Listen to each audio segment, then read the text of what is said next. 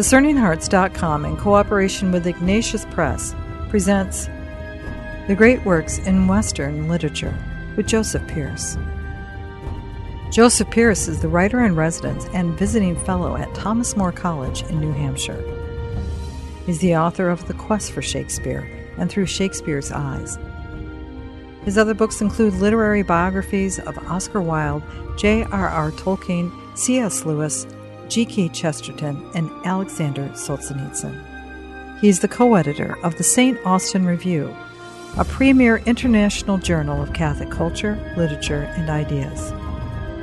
He is the editor of the Ignatius Critical Editions, on which this series is based. The Great Works in Western Literature with Joseph Pearce. I'm your host, Chris McGregor.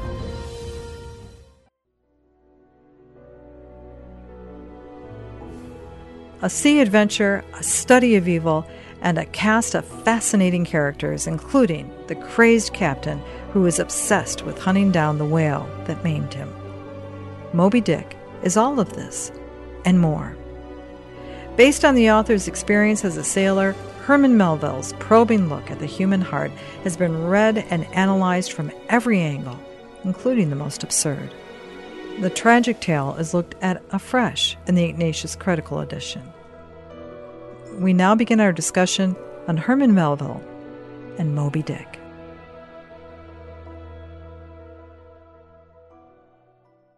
Joseph, thank you so much for joining me. Oh, it's fun and fine as always. We're going to be talking about such an American classic, Moby Dick, yet its author, Herman Melville, would die in what we might call obscurity. For something that was a classic, it's kind of interesting that it was forgotten for so many years. Well, I think one of the interesting lessons about Melville's life is that he was very popular when he was populist.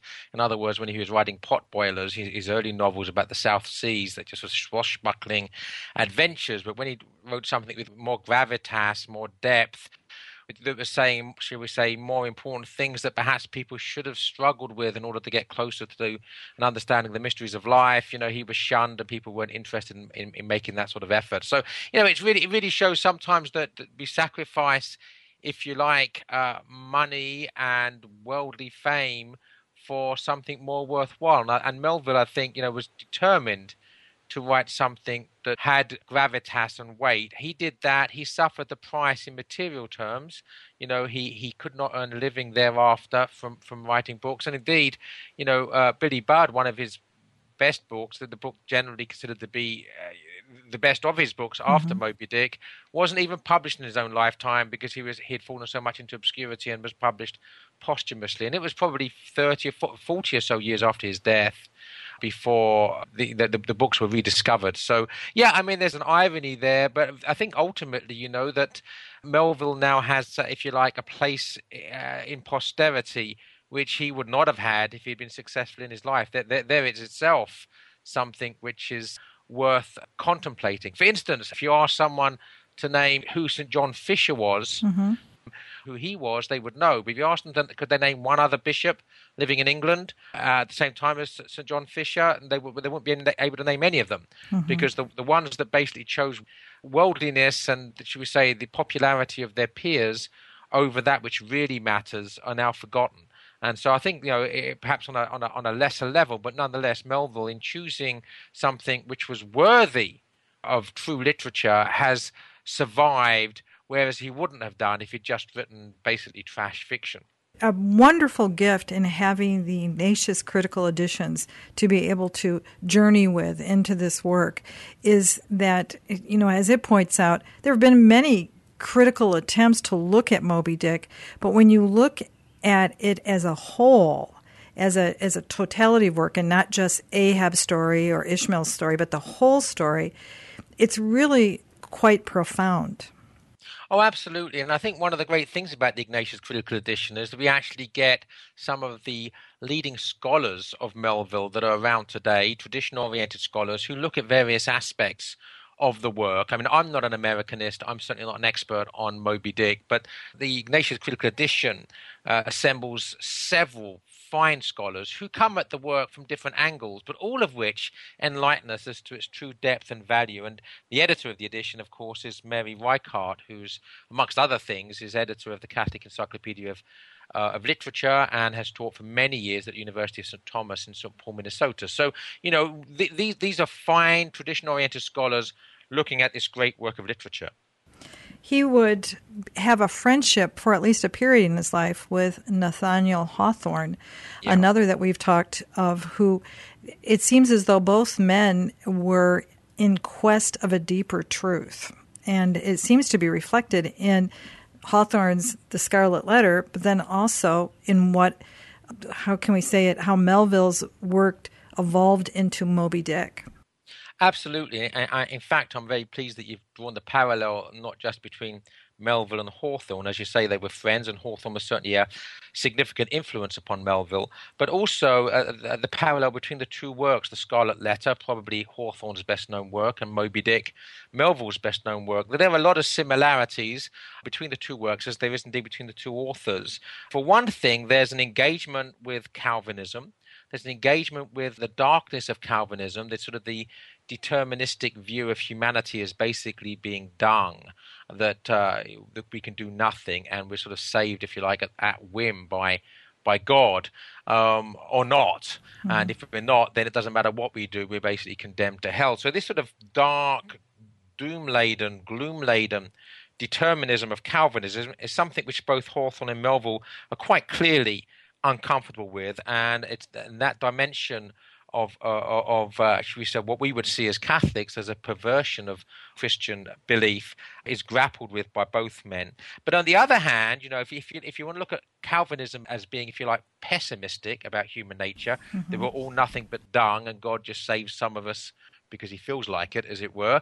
On the other end, we have the optimism of the transcendental idealists of the time, of Melville's and Hawthorne's contemporaries, such as Emerson and Thoreau, who basically believed that following in the footsteps of people such as Rousseau in France, that there was no mortal sin, that we're not fallen, that we're all basically good, and that we as individuals can attain perfection without the need for grace, without the need for love, as a Christian would understand it, through sacrifice, etc. So in other words, what we see, I think, Melville and Hawthorne both doing is grappling with the darkness and pessimism of Calvinism and the rose-tinted naivete of the optimism of transcendental idealism. So I think that through this, the era of pessimism on the one side, the era of optimism on the other, both Melville and Hawthorne are steering a middle path, which is basically leading, albeit by a circuitous route in their case, towards sanity. It's interesting, Joseph, that Mary Reichardt brings out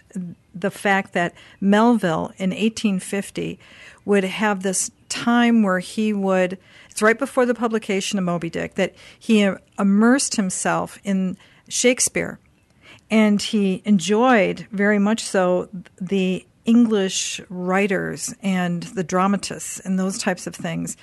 Do you suppose that might have had an effect on the style and effect that would become Moby Dick? Oh, absolutely. In fact, what we're seeing in the case of Melville's engagement with Shakespeare and English literature is what we indeed are hoping that Ignatius Critical Editions will do for anybody who engages with them.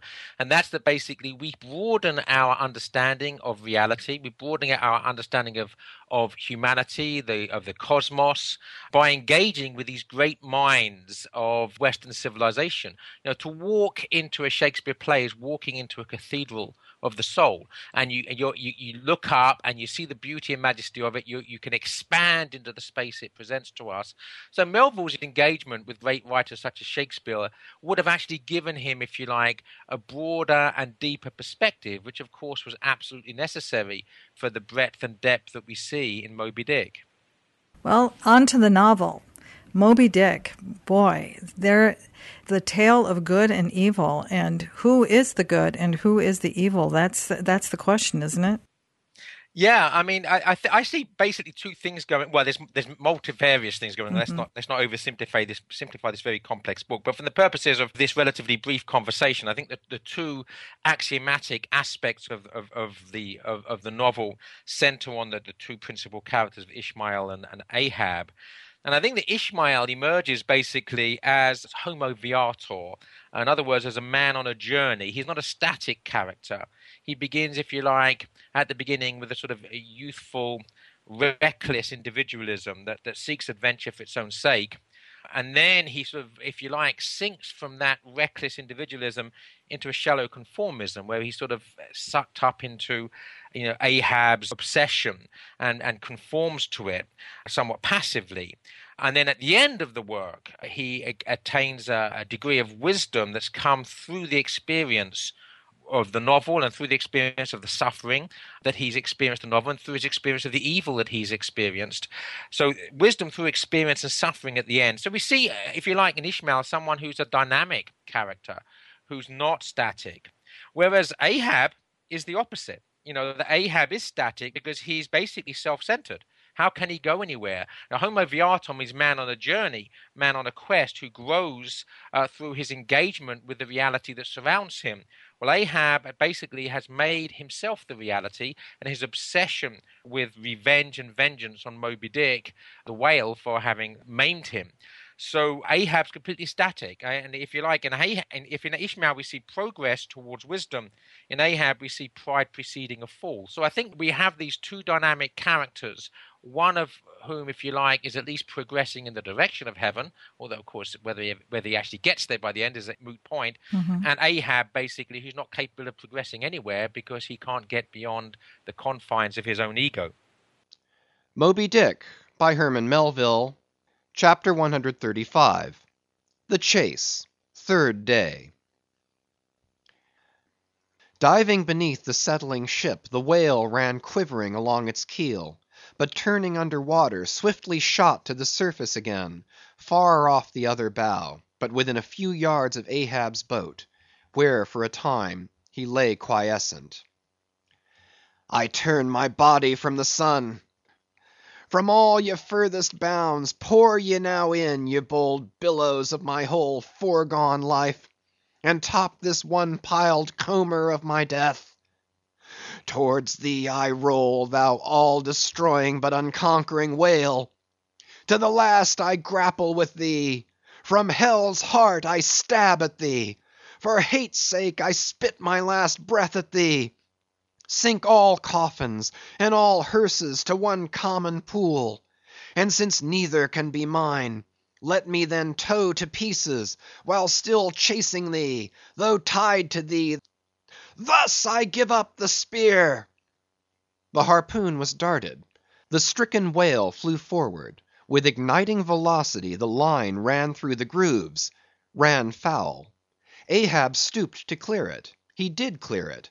But the flying turn caught him round the neck, and voicelessly as Turkish mutes bowstring their victim, he was shot out of the boat, ere the crew knew he was gone. Next instant, the heavy eye-splice in the rope's final end flew out of the stark, empty tub, knocked down an oarsman, and, smiting the sea, disappeared in its depths. For an instant the tranced boat's crew stood still, then turned. The ship! Great God, where is the ship? Soon they, through dim, bewildering mediums, saw her sidelong fading phantom, as in the gaseous Fata Morgana, only the uppermost mass out of the water, while fixed by infatuation, or fidelity, or fate, to their once lofty perches, the pagan harpooneers still maintained their sinking lookouts on the sea. And now concentric circles seized the lone boat itself, and all the crew, and each floating oar, and every lance pole, and spinning, animate and inanimate, all round and round in one vortex, carried the smallest chip of the Pequod out of sight. The narcissist, the complete narcissist, and we've encountered one like that before in the great works, that being Dorian Gray. Right. I mean, that's the narcissist. What is it about them that it makes them so appealing, and why do people follow them? Yeah, well, I think that all of us, if you like, have an element of narcissism. Narcissism really is falling in love with ourselves instead of falling in love with that which is beyond ourselves. So, the sin of pride is narcissistic, and the sin of pride, of course, is the father of all the other sins. In fact, you could say in some respects that the other sins, philosophically speaking, are merely accidental. They're the aspects by which pride takes form. So lust, for instance, is still pride in the sense that we decide that we are going to do something which, technically speaking, we might believe is wrong, but we give ourselves permission. Whereas the giving of ourselves permission to commit the sin is an act of pride, because we're making ourselves God and we're superseding God. So basically, we see in Ahab, if you like, admittedly, or in Dorian Gray, and especially, of course, in the picture of Dorian Gray reflected back to us, that's the true picture of Narcissus, of course, not the beautiful youth staring back at us from the mirror or the water, but the ugly truth of our prideful sin, the golemizing of ourselves through pride. But there's an aspect of that, hopefully not as pronounced as we see it in Dorian Gray or as in Ahab, but there's an aspect of that in all of us, which is why seeing, if you like, or reading these cautionary tales about the destructive consequences of pride are very efficacious. They teach us lessons that we need to learn. There also is the character of Starbuck, the first mate, who dares to stand up to Ahab, and yet he gives in. He is an interesting figure to watch throughout this as well. Yeah, I mean, he's a weak character, and you could argue that his character could even be characterized or defined by his weakness. But I think that would be an oversimplification, because I think what he is also is a voice of nobility and a voice even of Christian virtue and a voice of wisdom, albeit a voice that perhaps lacks the decisiveness and courage in certain instances. I'm reminded, in fact, of the parallel with Friar Lawrence in Romeo and Juliet. He is the voice of wisdom in a world which is completely mad. And basically, once we actually get on board ship there, and we can see that as a microcosm of the world in some ways, as the ark, if you like, or the ship of fools that represents all of humanity. Well, it is a world of madness, and he is virtually the only voice of wisdom, albeit a voice of wisdom in a fallen personality.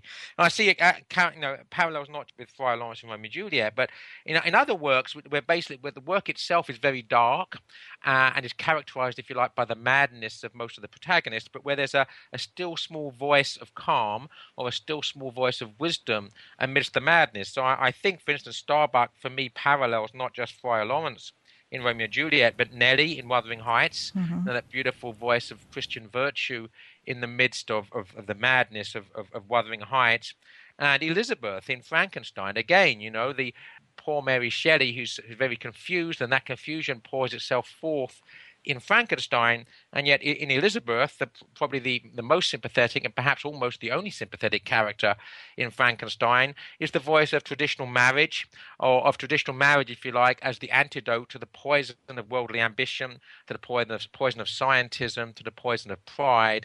So I see in Starbuck, if you like, a parallel with Nellie and Elizabeth and Friar Lawrence, and absolutely necessary, because a work which is predominantly dark, that does not show us glimmers of light, is too dark to bear.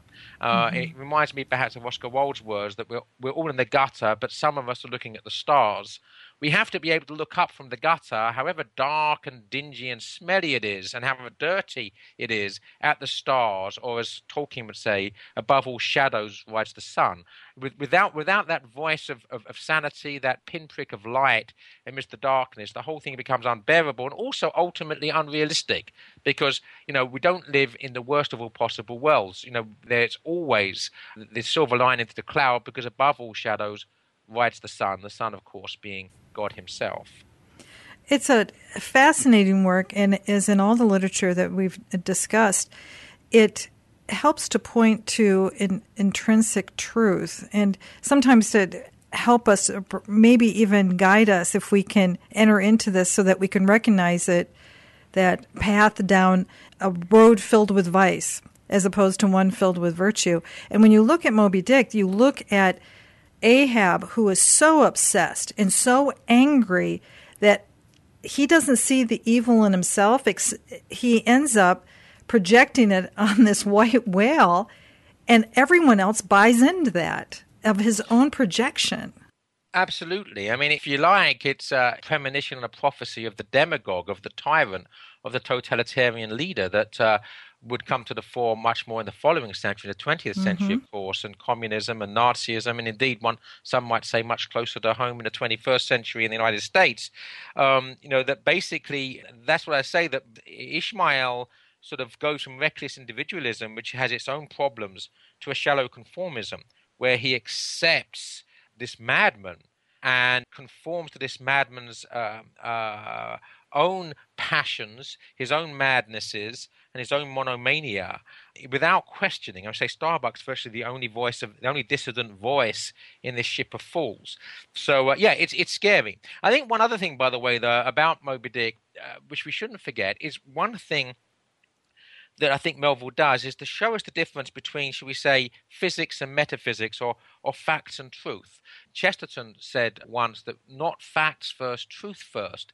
And I think that we need to sort of distinguish between the two, because, there are long, some might even say interminable passages in Moby Dick where we're going into, should we say, the physiology of the whale and how to process a whale, and all the facts, all of the nitty-gritty, all, if you like, the science of the whale. But it's science in a very much a narrow, tunnel vision view. It's purely facts and not truth. Because all of that that he tells us over hundreds of pages in the novel about the whale and about the facts of the whale doesn't tell us anything about Moby Dick, the whale, which is Ahab's obsession, and about what the whale represents metaphorically in the novel. In other words, that the metaphorical dimension, or the spiritual dimension, if you like, the allegorical dimension, is much deeper and extends beyond the pure, three dimensions of what the matter of a whale is, because the whale represents something which is much, much deeper in the novel. So I think that Melville's showing us, by his concentration on all the facts of the whale, and yet Ahab's obsession with Moby Dick, that there is one way of looking at reality, the purely materialistic way. There's nothing but three dimensions through which we observe with our five senses. There's that way of looking at it, and there's this spiritual dimension. And of course, the spiritual dimension can go in either direction. It can either lead us towards wisdom and to truth, or it can lead us towards pride and madness and the demonic. And of course, in Ahab's case, he knows all the facts about how to process a whale, but he's obsessed with this dark demonic vision of the whale. Yeah, it is interesting in the Ignatius Critical editions. They point out that as he began the process of writing Moby Dick, it almost seemed as though it could have become one of his South Sea adventure stories. But something happened about halfway through.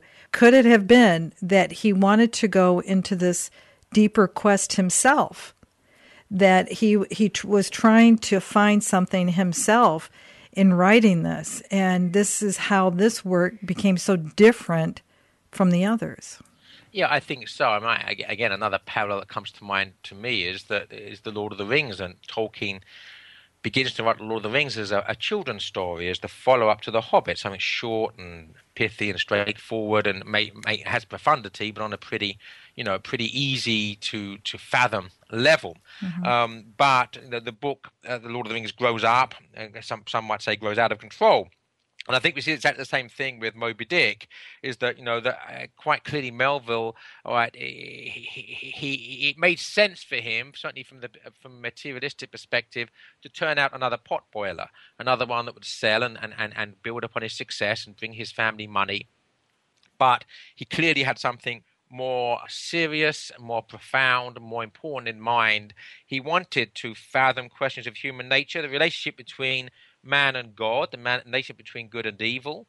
We need to remember there's an awful lot of biblical references also in Moby Dick. Mm-hmm. There's the presence of prophets and prophecies, and you can't have the presence of prophets and prophecies, especially if those prophecies come true, without it being very heavily suggestive of an overarching providence at work. If there's an overarching providence at work, there's a God at work. So, all of this is part of, if you like, the deep, rich spiritual fabric of Moby Dick. To go back to the beginning of the conversation, Joseph, when we were talking about his, at least, destiny on this earth, once again, his writings would never necessarily reach the same zenith that he experienced with Moby Dick, would die in obscurity. The tales of his alcoholism and the blessings of a good wife who would help him to make it through those years. But what is it about some of those authors who are able to hit deep within some of those truths, only to have their own trajectory seem to bounce in maybe another direction? Well, I think that there can be various reasons for that. I think in Melville's case, it's if one doesn't shake the darkness of Calvinism, of this predestination, this understanding that we're all just a pile of dung, and if we're not saved, we must be lost. If we can't shake that off, and I think part of Melville's motivation in Moby Dick is to try to shake that off. First of all, to make sense of it, and then to get rid of it, having made sense of it. If one doesn't succeed in doing that, and even if he's obviously grappling to do that intellectually, but if emotionally he fails to do that, then he has to carry that with him. And there's a darkness in the very heart of that worldview, which can manifest itself in alcoholism or in other manifestations that are akin to despair. If we believe we're not saved, then we're doomed. I mean, there's nothing in between. It's not a question. It's not this homo viator where we fall. And we realize how miserable and pathetic we are, but we can pray for forgiveness, and seek for the grace of God so that we can get up on our feet again and stumble on. Well, if you don't have that view, if you have this view of predestination, and you feel that you're not saved, and certainly if you're not going to a Calvinist church, and you are aware of being a miserable sinner, then it's very easy to fall into the belief that, well, I must be one of the doomed. Well, once you've got that in your head, you can have all sorts of psychological issues going with you. Any final thoughts on Herman Melville or Moby Dick? Well, only again that we're greatly enriched by our engagement with these masterpieces, and that we become wiser, deeper people through the experience of reading them. And so these works are gifts. They are in some ways icons or cathedrals of Western civilization, cathedrals of the word, if you like, and we should visit them frequently. We should visit them frequently, and with a degree, not perhaps of reverence that we'd give to a holy shrine, but certainly with a degree of deep respect for the truths that they unfold to us and the experience that they bequeath to us. Wonderful. Joseph, thank you so much. Oh, my pleasure as always, Chris. You've been listening to Great Works in Western Literature with Joseph Pearce. To hear and/or to download this conversation along with hundreds of other spiritual formation programs, visit discerninghearts.com. This has been a production of Discerning Hearts. I'm your host, Chris McGregor. We hope that if this has been helpful for you, that you will first pray for our mission, and if you feel us worthy, consider a charitable donation which is fully tax-deductible to help support our efforts. But most of all, we hope that you will tell a friend about discerninghearts.com and join us next time for The Great Works in Western Literature with Joseph Pearce.